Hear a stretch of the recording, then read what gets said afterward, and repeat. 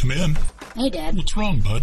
Well, my friends and I are making a podcast, right? Yeah, okay. But we really want to reach a lot of people. And? We are really struggling to find the right platform to launch ours with. I know you and your friends decided to go with Anchor.fm. Well, it is free.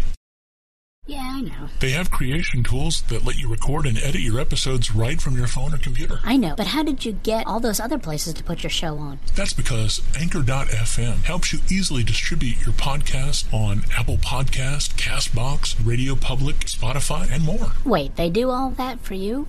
For free?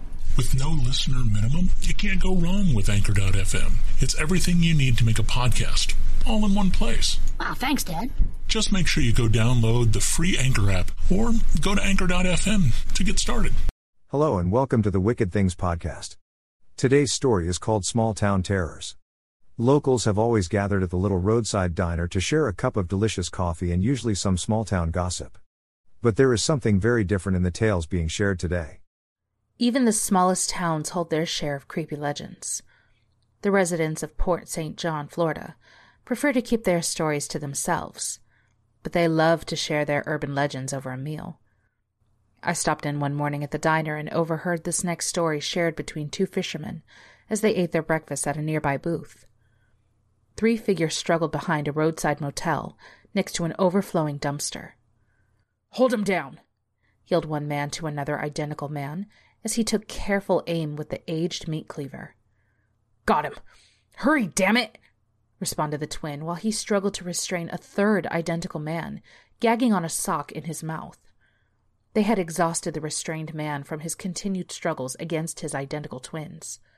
The beating he had received from his twins had left him broken and at a loss for what had happened to him that day.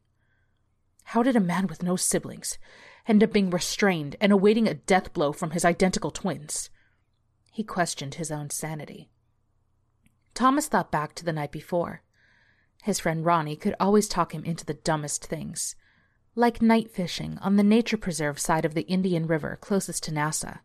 When they arrived at the spot Ronnie had discovered they agreed to meet at, it was perfect. One fisherman cut the other off. "I know Ronnie. He looks for spots to get drunk. He's not a real fisher." Sighed. "The way I heard it, Thomas got out of the boat to take a piss on the shore and found a 55-gallon drum leaking some kind of ooze into the river." The other fisherman in the booth pointed a thick finger at the one who had interrupted him. "Yeah, and like I was saying, Thomas saw the drum and waded back to the boat and woke up that drunk." I ordered the breakfast special. The roadside diner was filled with so many wonderful breakfast aromas, which made it hard to choose from the menu. They must have heard my chuckle, as one of the men glared at me from under the rim of his camouflage baseball hat. I completed my order to the waitress and sipped at my coffee. They soon returned to their story, and I am a nosy person. I listened intently as my eyes darted around. So the tale continued. The friends left the river and returned to their homes. Ronnie dropped Thomas off and sped away. Ronnie always refused Thomas's sober request to stay the night and sleep it off. Thomas was okay with it that night, as his wife was having a rough time at work and had been in a foul mood. Thomas quietly showered, changed clothes, and slipped into bed. His wife rolled over and hugged him, then quickly returned to sleep. Thomas exhaled in relief and fell fast asleep. The next morning, Thomas's wife woke him before she left for work. "Thomas, I'm heading out. Enjoy your day. I left the calamine lotion out for you." Thomas looked at her and asked, "Why?" Thomas was unconsciously scratching his left thigh. She smirked. "Really? You have been itching all night. You've scratched a raw patch on your side. Anyway, I'll see you tonight. Gotta run." Thomas slowly emerged from beneath the comforter and entered the bathroom to examine his side. It shocked him when he first tried to raise his shirt. The oozing wounds beneath his shirt had seeped through his shirt and scabbed over the shirt. He knew it would hurt, and slowly raised his shirt to examine his right hip, which he found covered in a blistering rash with weeping wounds, which he created in his sleep. Thomas gagged as the smell of rot left the open wounds and filled his nostrils. What the hell? He hopped back into the shower and scrubbed the blisters, thinking if he could get whatever was causing this reaction out of his system he would feel better. Suddenly, what sounded like stalks of celery breaking erupted from his right side. His face twisted with terror as sharp pain tore through his body, bringing him to his knees on the bathroom floor. Blood burst from every wound, coating the bathroom floor in a thick, sticky crimson. Thomas clutched at his side with both hands and felt the raw nerves sitting atop the exposed muscles of his lower torso as the skin had fallen away. Thomas screamed for help, but no one could hear him. Living in an underdeveloped and unincorporated area like Port St. John has the benefits of wide open space and the drawback of no nearby neighbors to hear you scream.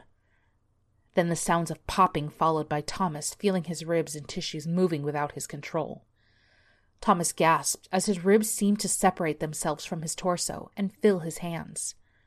Then, at the peak of the pain and pressure, everything suddenly became numb.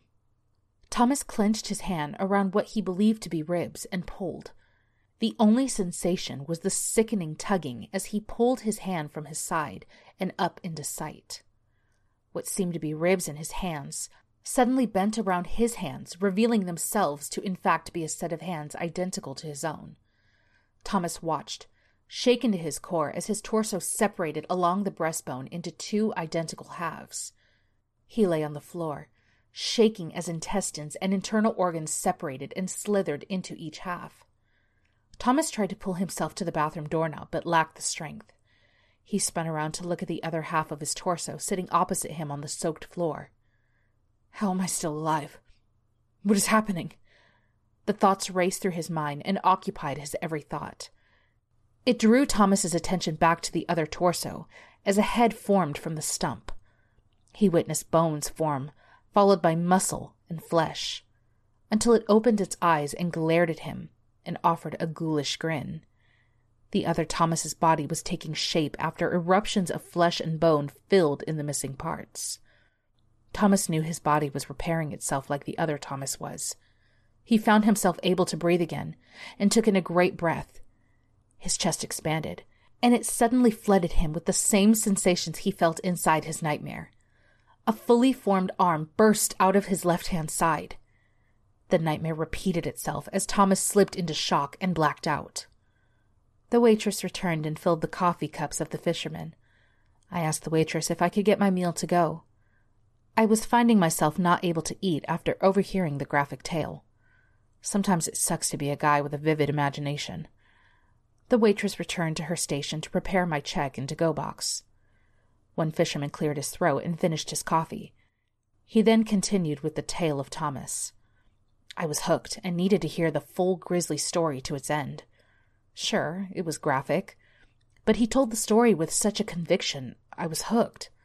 All he had to do was reel me in as he had already set my hook. Wake him up. Thomas slowly opened his eyes after being alone in the great black void of nothingness. His head was spinning as the sounds of a busy highway racing assaulted him.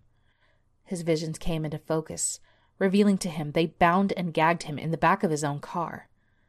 The passenger turned to glare at Thomas. He's awake. This will be fun. Just like gutting a fish. Both the driver and his twin sitting in the passenger seat laughed at the thought. Thomas struggled against his bindings to no avail. The passenger pointed at their destination. There it is, just like I told you. It's been empty for years. Follow the road and it'll take us right up to it. The driver nodded in understanding. Thomas felt the car turn hard to the right as the car left US 1 and into the driveway of the abandoned motel. The car halted, and it threw Thomas forward, behind the front seats. The driver and passenger exited the car. They quickly opened the back doors and dragged Thomas out onto the gravel road. The binding around his legs had come free. Thomas decided it was time to get away and kicked the passenger in the groin. The twin fell to the ground on his side, holding what was left of his assaulted groin, screaming out in pain. Fuck! Thomas rounded the edge of the motel when the driver dove into his legs. He pulled Thomas down to the ground, struggling to regain control. The passenger made his way to the struggle and produced a meat cleaver. Thomas recognized the cleaver as the one he and his wife received from his mother-in-law for last Christmas. Thomas could not help but think, I knew the old bitch would kill me one day. He looked up and spotted a homeless man on his three-wheeled bike watching the commotion in fear. The fishermen stood up from their meal and walked out the door into the building rain. I could not help myself. I had to know what happened to Thomas. I pushed a $20 bill into the waitress's hand, grabbed my meal, and rushed out behind the men. "I have to know what happened to Thomas," I yelled out to the men. I watched in terror as the men removed their hats. "What the fuck?" I was standing before two identical men dressed in rain slickers, jeans, and boots. The men glared at one another and stepped forward menacingly as they each pulled long, thin knives. That's it for today. Come back later for the next episode of Small Town Terrors or to check out one of our other tales. Until then, this is the Wicked Things Podcast signing off.